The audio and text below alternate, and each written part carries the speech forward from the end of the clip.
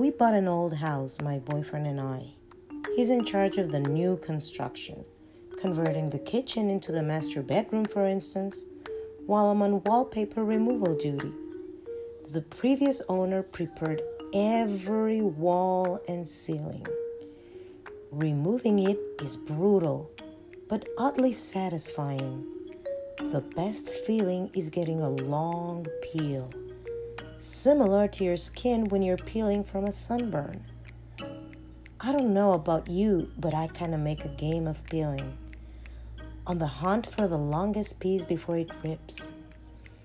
Under a corner section of paper in every room is a person's name and a date. Curiosity got the best of me one night when I Googled one of the names and discovered the person was actually a missing person. The missing date matching the date under the wallpaper. The next day, I made a list of all the names and dates. Sure enough, each name was for a missing person with dates to match.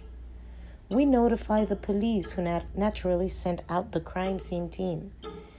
I overheard one text say, "Yup, it's human." Human? What's human?